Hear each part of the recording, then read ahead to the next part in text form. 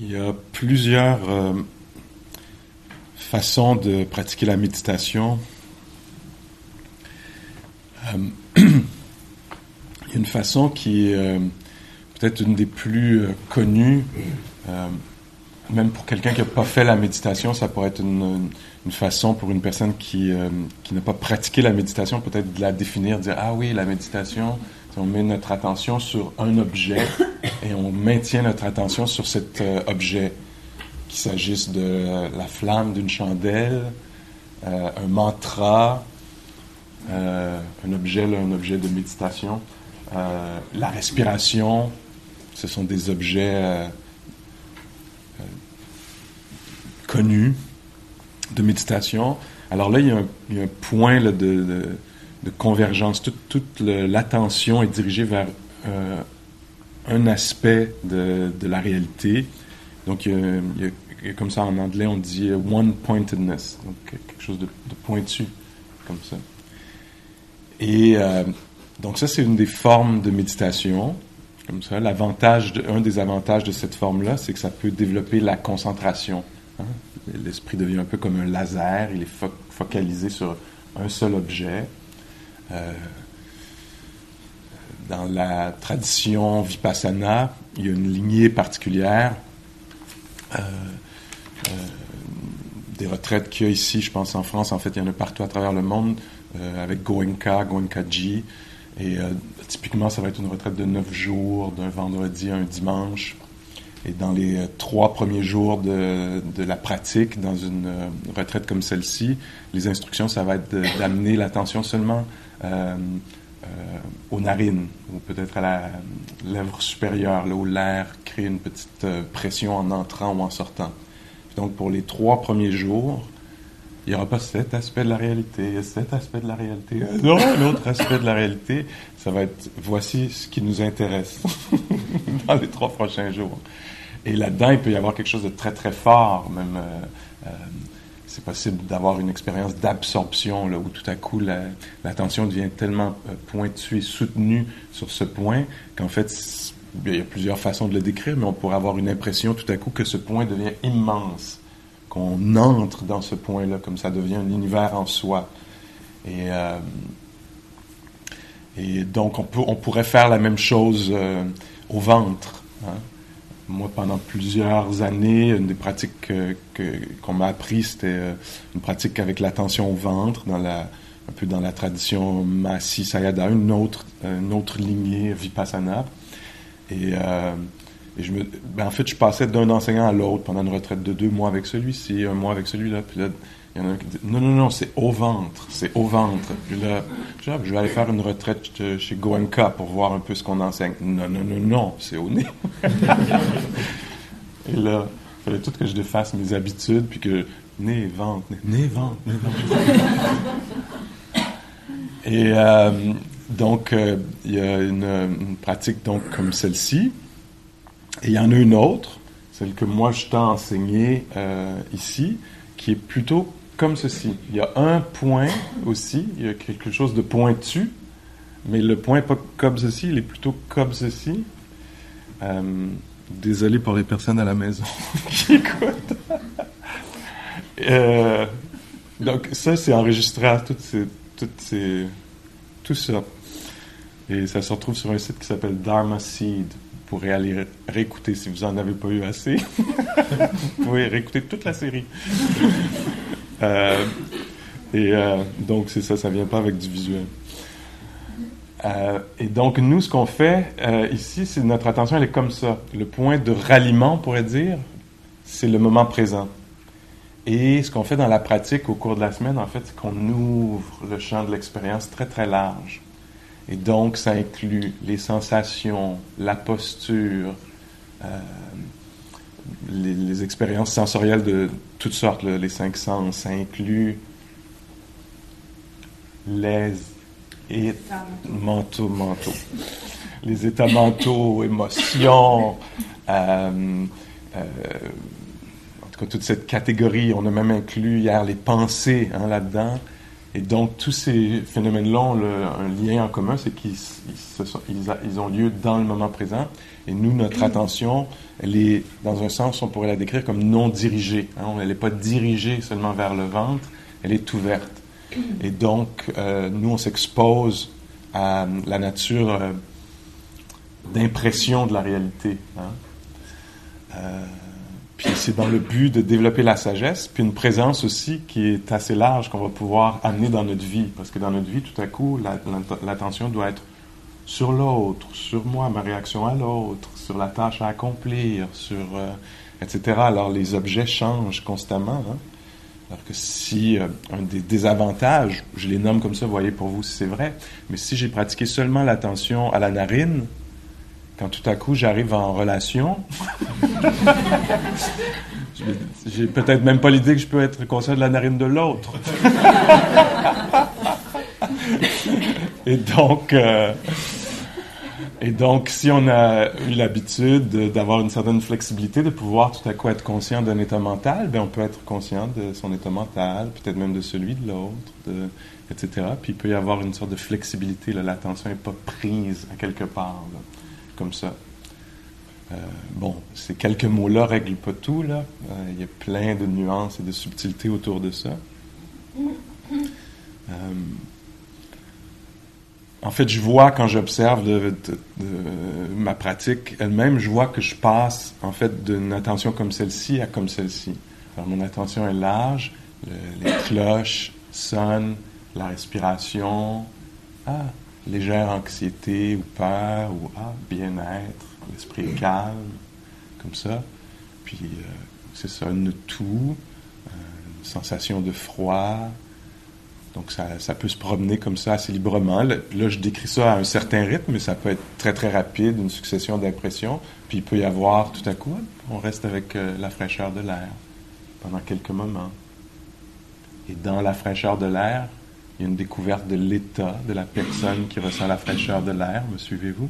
Alors, il y a la fraîcheur de l'air, puis tout à coup, une sorte de bienveillance dans la présence. Je deviens conscient de ceci. Puis il y a des moments où tout à coup, je retourne naturellement au ventre.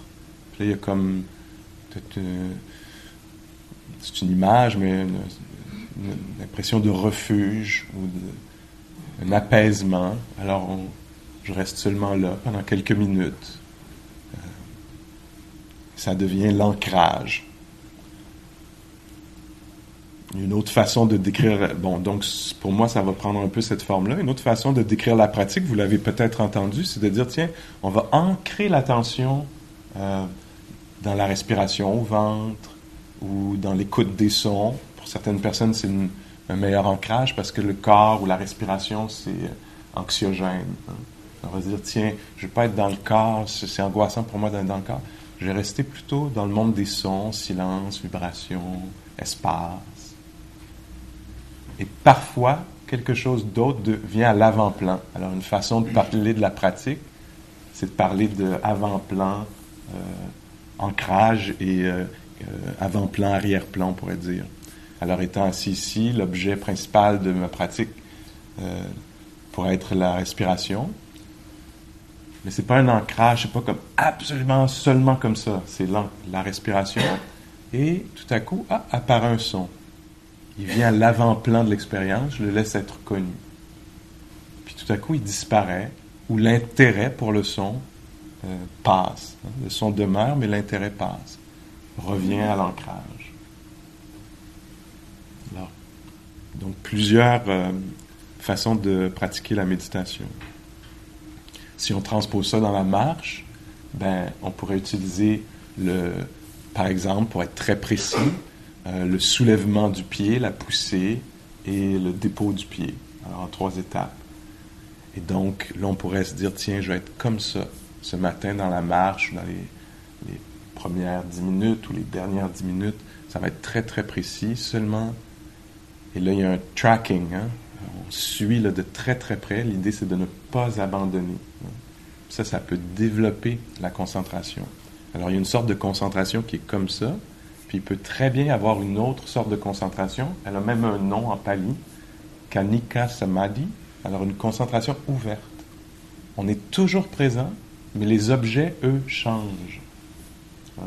dans cette pratique-là ouverte, je suis toujours présent, mais tout à coup, c'est le passage d'une pensée qui est suivie par un son, une respiration, une autre respiration, encore une respiration, le calme, le calme, le calme joyeux est connu, le calme joyeux, l'inquiétude, demeurerai-je calme?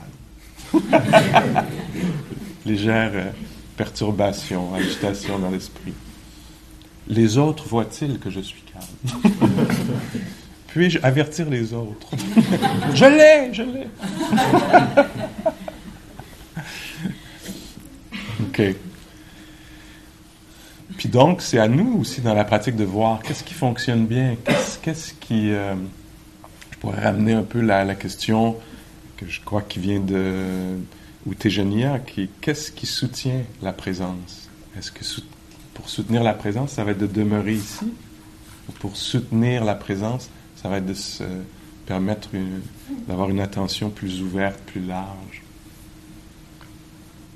Des fois, je vois que l'ancrage, pour moi, devient pas par exemple, les sensations de la respiration au ventre, mais l'ancrage devient un état d'esprit qui semble avoir une certaine durée, là, être établi. Peut-être la présence elle-même devient l'ancrage, l'attention elle-même devient l'ancrage, ou le calme, ou la bienveillance devient l'ancrage. Alors les choses sont perçues à travers l'ancrage de la bienveillance.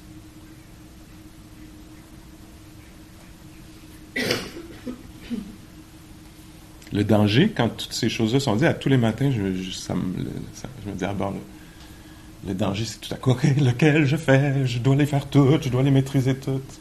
Alors, je lance un peu des pistes de recherche. C'est juste ça qu'on fait. La pratique est très inégale. Même chez les personnes qui pratiquent très très bien, qui sont très très sages, j'ai eu la chance de pratiquer avec elles et d'entendre leur rapport de méditation. Il y a toutes sortes d'animaux étranges là-dedans. Hein? C'est ça la nature humaine.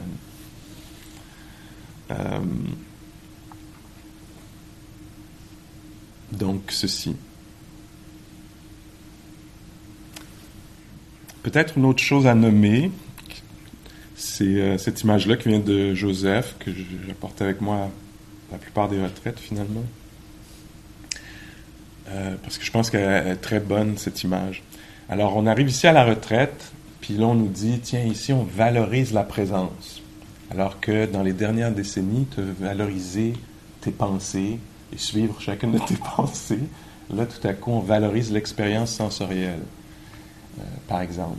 Et donc, nous, on amène une certaine attention, présence attentive, pleine conscience. J'utilise ça de façon synonyme.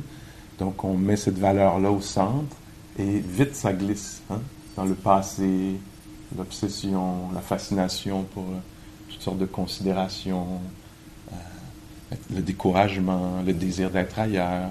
Et on rétablit l'attention. À chaque fois, on dit « Oh, mon Dieu! » Oui, juste avant que ça sonne, ce serait bien. Pendant quelques minutes, que je laisse tomber la planification pour vraiment sentir ce qui est là. Donc, je m'intéresse à l'expérience immédiate. Puis, oups, ça reglisse en considération. J'aurais dû commencer plus tôt dans ma vie. Non, en fait, je pense que je vais arrêter.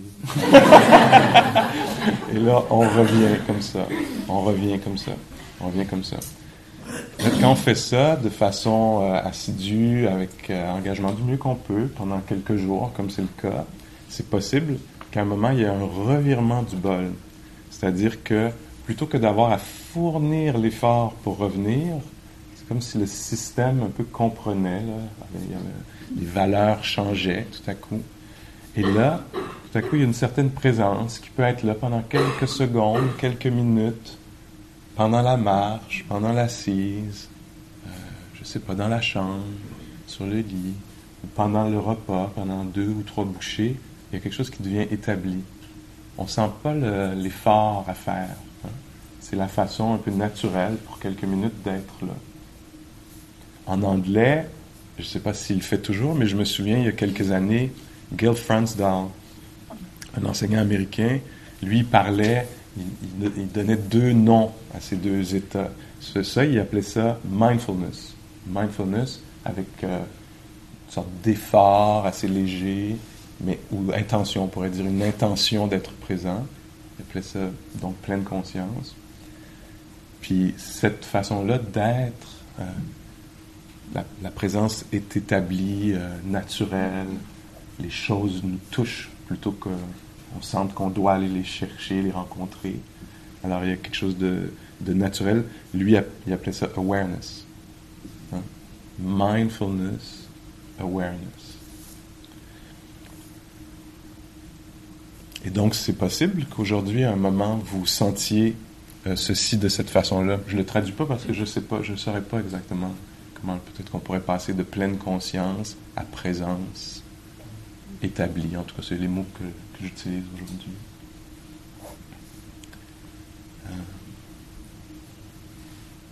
Peut-être que c'est ce à quoi a pensé celui qui allait devenir le Bouddha là, quand il a eu son image de son enfance. Ah oui, il y avait quelque chose de naturel, qui n'était pas forcé, qui était une présence naturelle.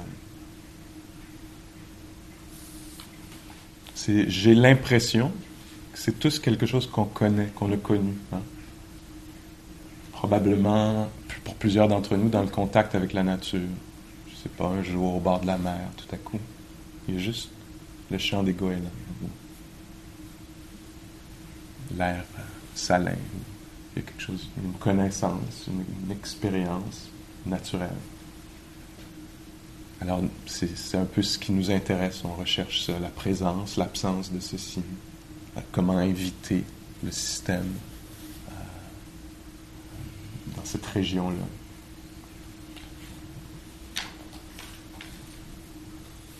J'aime l'image du bol ici comme ça parce que quand la présence est établie de cette façon-là, ce qu'on va remarquer, on ne le remarquera pas comme la théorie, là, les mots que je vais dire, mais ça va être vécu en fait. Hein, c'est ça, Vipassana, ça va être vécu. Mais comment on pourrait le décrire? C'est que dans ce moment-là de présence, tout à coup, on est protégé. Une protection. Et il y a des choses qui ne peuvent plus entrer momentanément, là, ça ne passe plus. Alors, qu'est-ce qui ne passe plus? Il ne passe plus le désir d'autre chose. Ça n'arrivera pas dans notre esprit dans ce moment-là. Il n'y aura pas le désir d'autre chose. Cette chose-là est tombée. Il y a juste ce qui est là, tel que c'est. Ça peut être dans un moment de beauté, comme dans un rapport à la nature. Ah, c'est beau, le chant des oiseaux, le soleil sur la peau. Puis ça peut très bien être, c'est rapporté constamment, dans des événements qui sont ni plaisants ni déplaisants, mais tels qu'ils sont. Tellement que j'ai entendu des mots tels la telléité, l'incité. Les choses sont ainsi. Il y a quelque chose qui tombe, qui est l'opinion, la préférence, toutes sortes de positionnements autour de ce qui se passe. C'est comme ça. Ah tiens, c'est comme ça. Il peut y avoir ça, même dans la perte. La perte. La perte.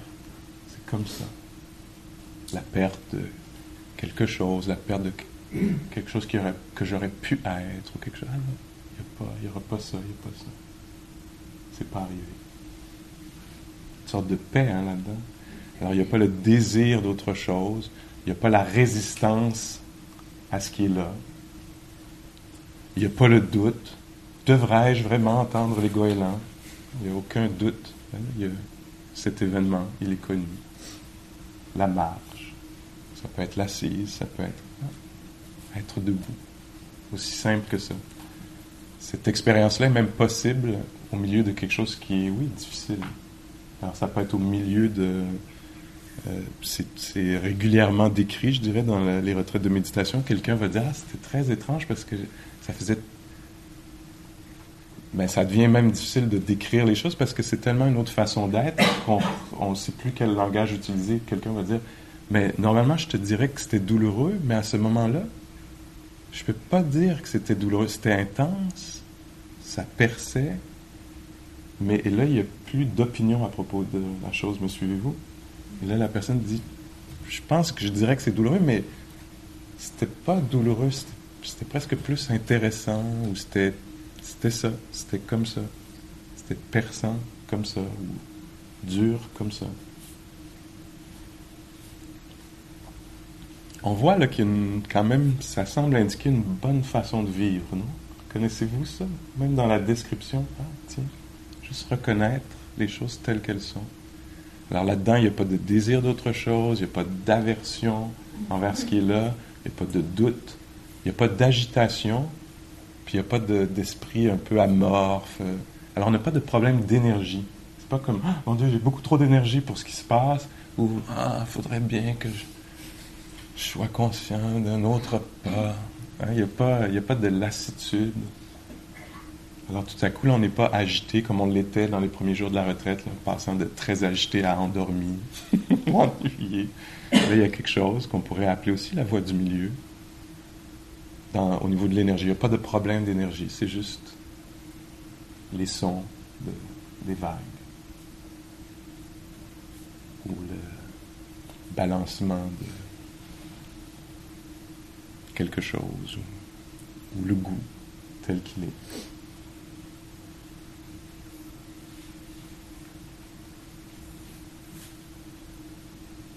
Et donc, dans ce moment-là, l'esprit est protégé, puis là, on comprend, ah oui, c'est une bonne façon de vivre que d'être présent. Puis on se rend peut-être compte aussi que, oh, quand même, c'est une sorte d'insight, là, une compréhension, oh, quand même, je vis beaucoup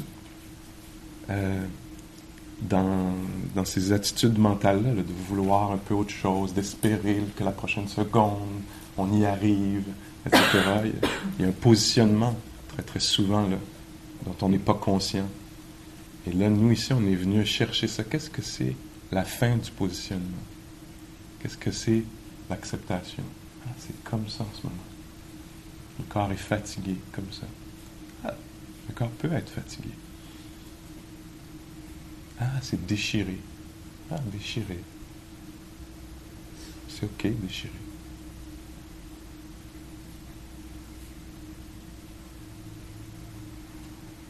À ce moment-là, on va être mu par autre chose que l'agitation. Il y a autre chose qui va pouvoir... une intelligence là, qui va pouvoir être vivante. Ou la sagesse.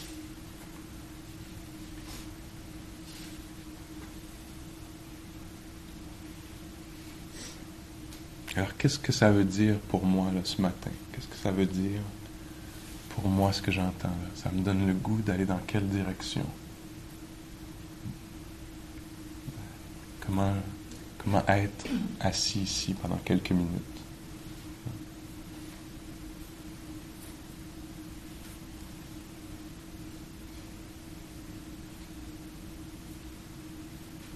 Alors là-dedans, là, il n'y a pas de tenter d'obtenir quelque chose. Hein. Tenter d'obtenir quelque chose, c'est ce dont on est protégé. Alors on voit aussi, ça nous indique la voie. La voie, c'est pas l'acquisition. Tenter d'acquérir, ça risque d'être un problème en soi. Là. C'est pour ça qu'on parle de, qu'on a ce qu'on nomme la pleine conscience. C'est quoi? C'est la rencontre avec ce qui est. Tout simple. Et si le système se braque, évidemment, oui, mais non, mais je le veux quand même. Ou le doute, mais moi, vais-je avoir accès à ceci? Les autres, je comprends, ils vont l'avoir, moi, vais-je l'avoir? Alors, c'est toutes ces choses-là qu'on tente d'abandonner. Alors, c'est pour ça qu'on veut devenir conscient de ça. Devenir conscient de ça, puis accepter, ah, grosse vague de doute. Ah, grosse vague de doute. On accepte ce qui est là, le doute. On accepte ce qui est là, l'agitation. Un peu étrange, peut-être paradoxal, mais on rencontre les choses telles qu'elles sont. Puis là, vous pouvez le faire, si vous voulez, très près du ventre, très près des narines, d'une façon plus ouverte. OK? Exploration?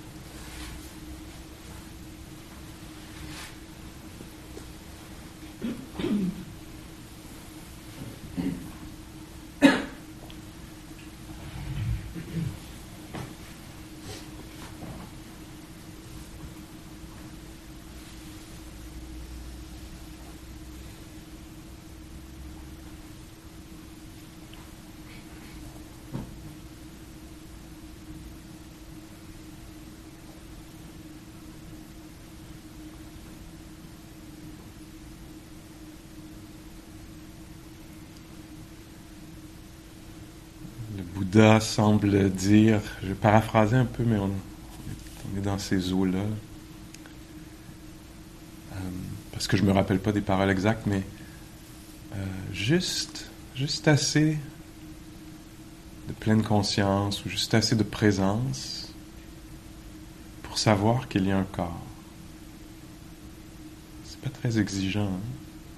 Pas une énorme demande. Juste assez de présence pour savoir qu'il y a un corps.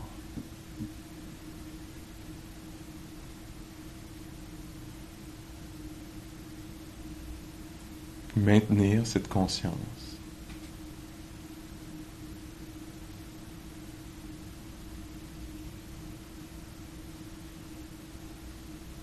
Qu'il y a un corps vivant, respirant, tendant, pulsant.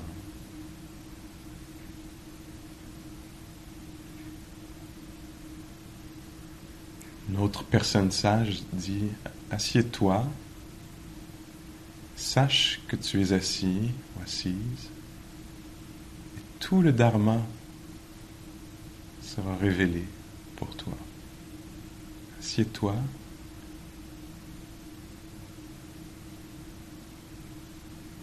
et sais que tu es assis. »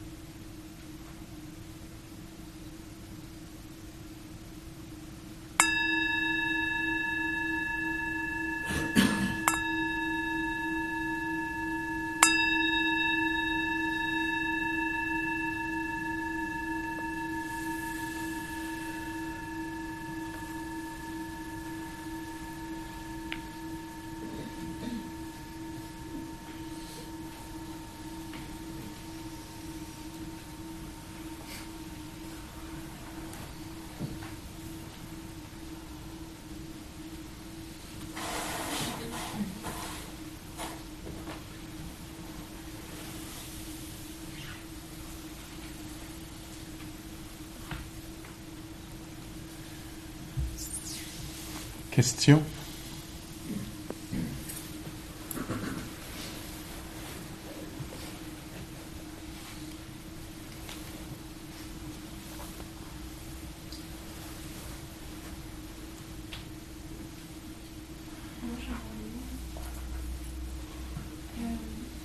J'ai pas saisi la subtilité entre implication totale et ne pas la forcer. Oui, hein? Alors l'effort juste.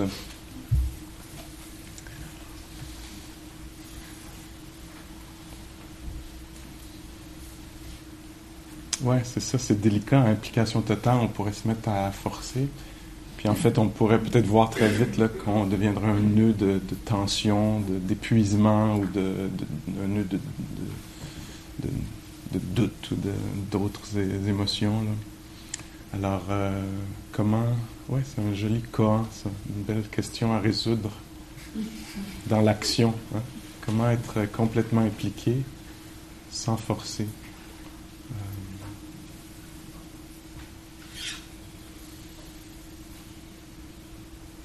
Ouais. Mais si on retourne, c'est ça, aux instructions, ça semble être ça. Alors, comment être complètement impliqué, sans forcer, sans abandonner? Pour être une bonne façon. Une autre image qui est utilisée, peut-être que tu connais, c'est celle de l'instrument à cordes. Alors, si on veut jouer d'un instrument à cordes, que la corde est trop tendue, le son ne sera pas bon, même si on est très impliqué dans l'œuvre qu'on veut performer. Si c'est trop, la corde est trop serrée, elle va casser en fait. Et si c'est trop relâché, ben, il n'y aura aucun son qui va être produit. Puis donc, si je veux,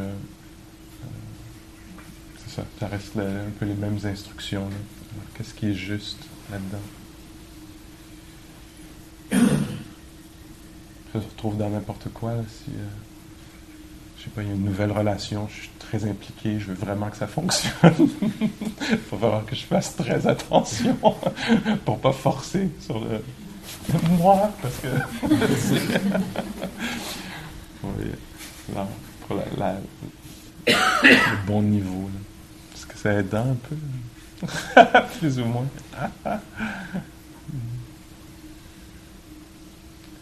En fait, une autre façon d'en parler, puis c'est un peu comme l'expérience que peut-être que je vais décrire ma pratique juste là. Mais ça me semble être une genre de question serait comment maintenir la présence dans l'assise, dans le mouvement. Tu sais, à un moment où moi je soulève un petit bâton de bois, comment maintenir la présence dans le mouvement, comment maintenir la présence dans le silence, dans le bruit, comment maintenir la présence dans l'anxiété ou la paix, comment maintenir la présence les yeux ouverts dans un échange. Alors pour moi c'est ça là, l'implication complète, c'est cette question qui est toujours vivante. Qu'est-ce que ça veut dire d'être présent? Plutôt que, habituel, à moitié présent. C'est ce que j'ai à offrir.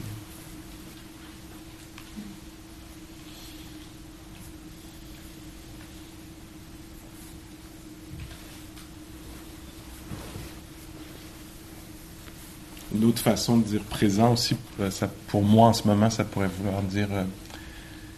tout à coup, ces mots-là vont paraître très complexes, alors que pour moi, c'est extrêmement... c'est simple et immédiat, mais conscient d'être conscient. Parce que Charles parle de conscience de soi, mais pas de soi comme soi individu, mais la conscience d'elle-même, conscience de soi. Conscient d'être sensible. C'est les mots que moi j'essaie d'utiliser différentes formulations là, pour qu'on puisse reconnaître l'expérience. Alors, conscient d'être sensible. Comme là, pour toi. il y a un être assis, entendant, touché, peut-être intrigué, peut-être ressentant de la confusion. Juste connaître ça simplement. Parce que par exemple, dans la confusion, ça peut être suivi facilement, ça peut être la porte vers l'agitation. Confusion, agité, je dois savoir, la confusion, pas acceptable, je dois régler. Et nous, ce qu'on essaie de voir, c'est, est-ce que la confusion pourrait être juste ça? Confusion. Pas clair. Confusion. Oui. Why not? C'est une autre texture de la réalité. Non!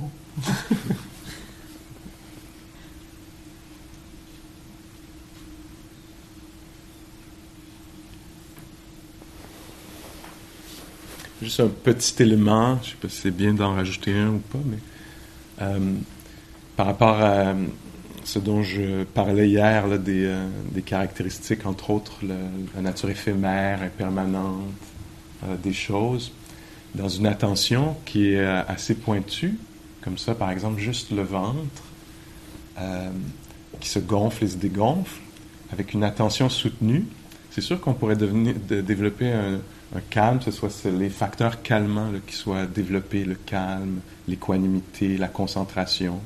Ça se pourrait qu'il y ait ça, mais ça se pourrait aussi qu'il y ait qu'on soit dans le champ de l'insight là, et qu'on découvre, par exemple,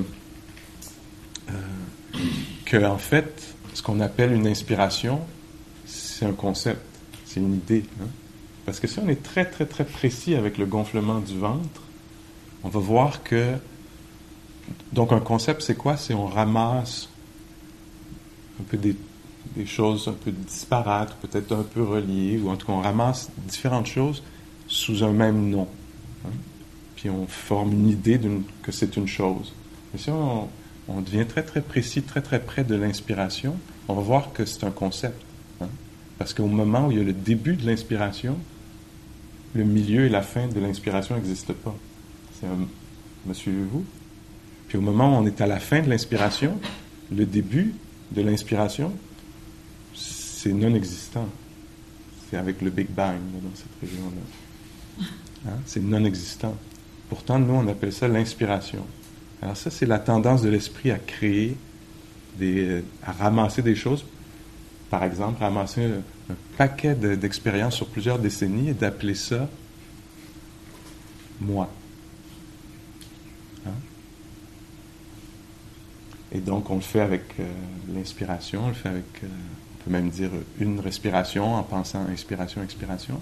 Mais quand nous, on plonge en dessous des concepts, et qu'on s'approche de l'expérience, ce qu'on risque de découvrir, c'est qu'en fait, il y a des moments qui sont suivis les uns par les autres, puis ce sont des moments différents, que j'appelle inspiration, ce moment-là et ce moment-là, quand un existe et l'autre pas.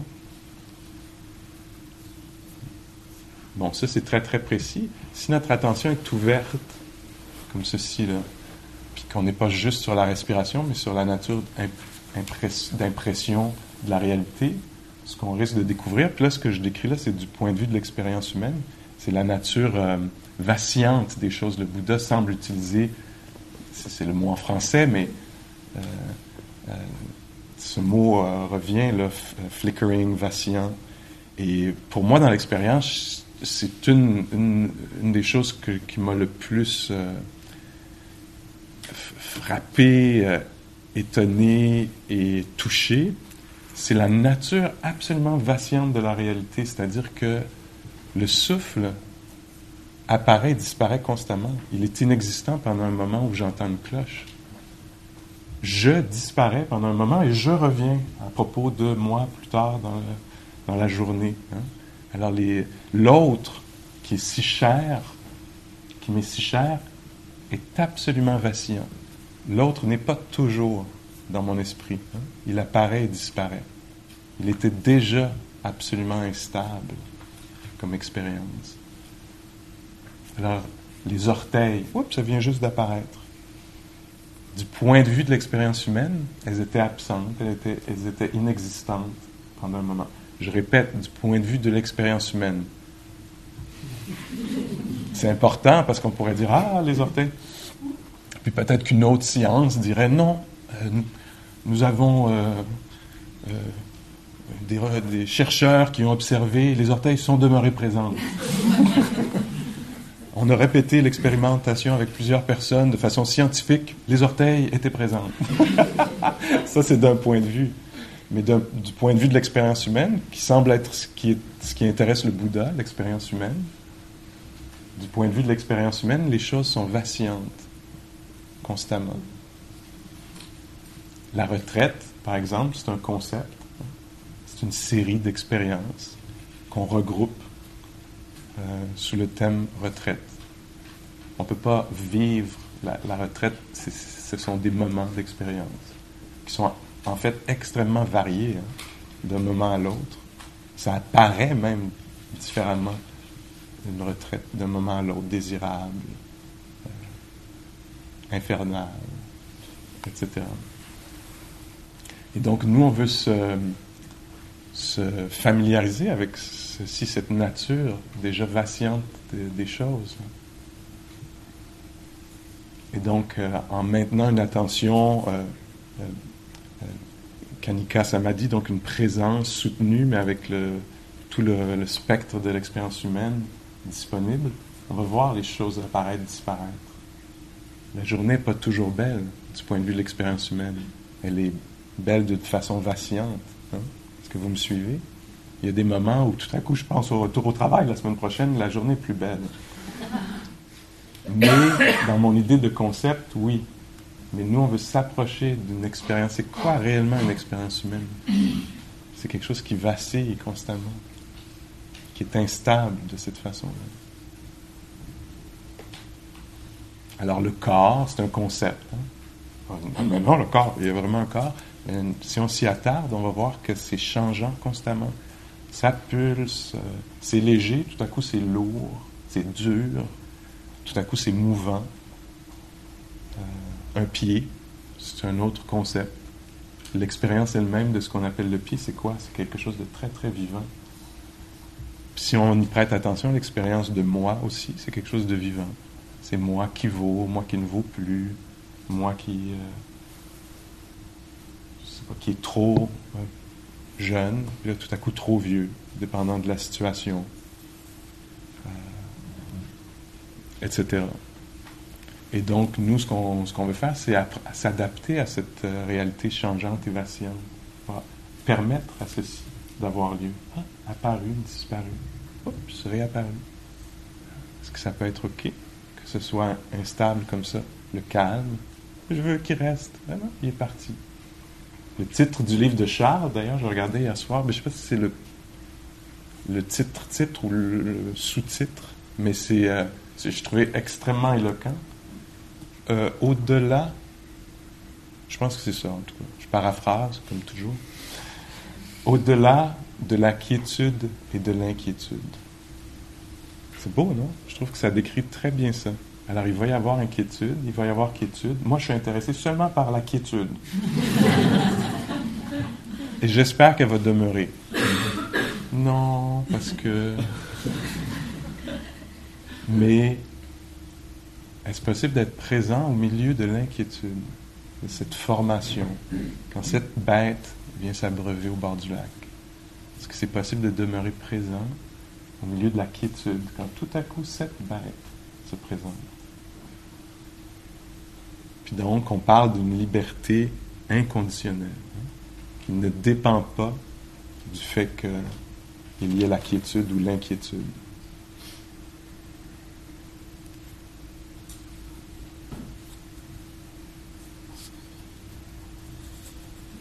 Bonne marche.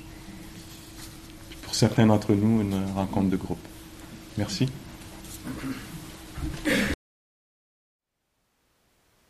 Thank you for listening.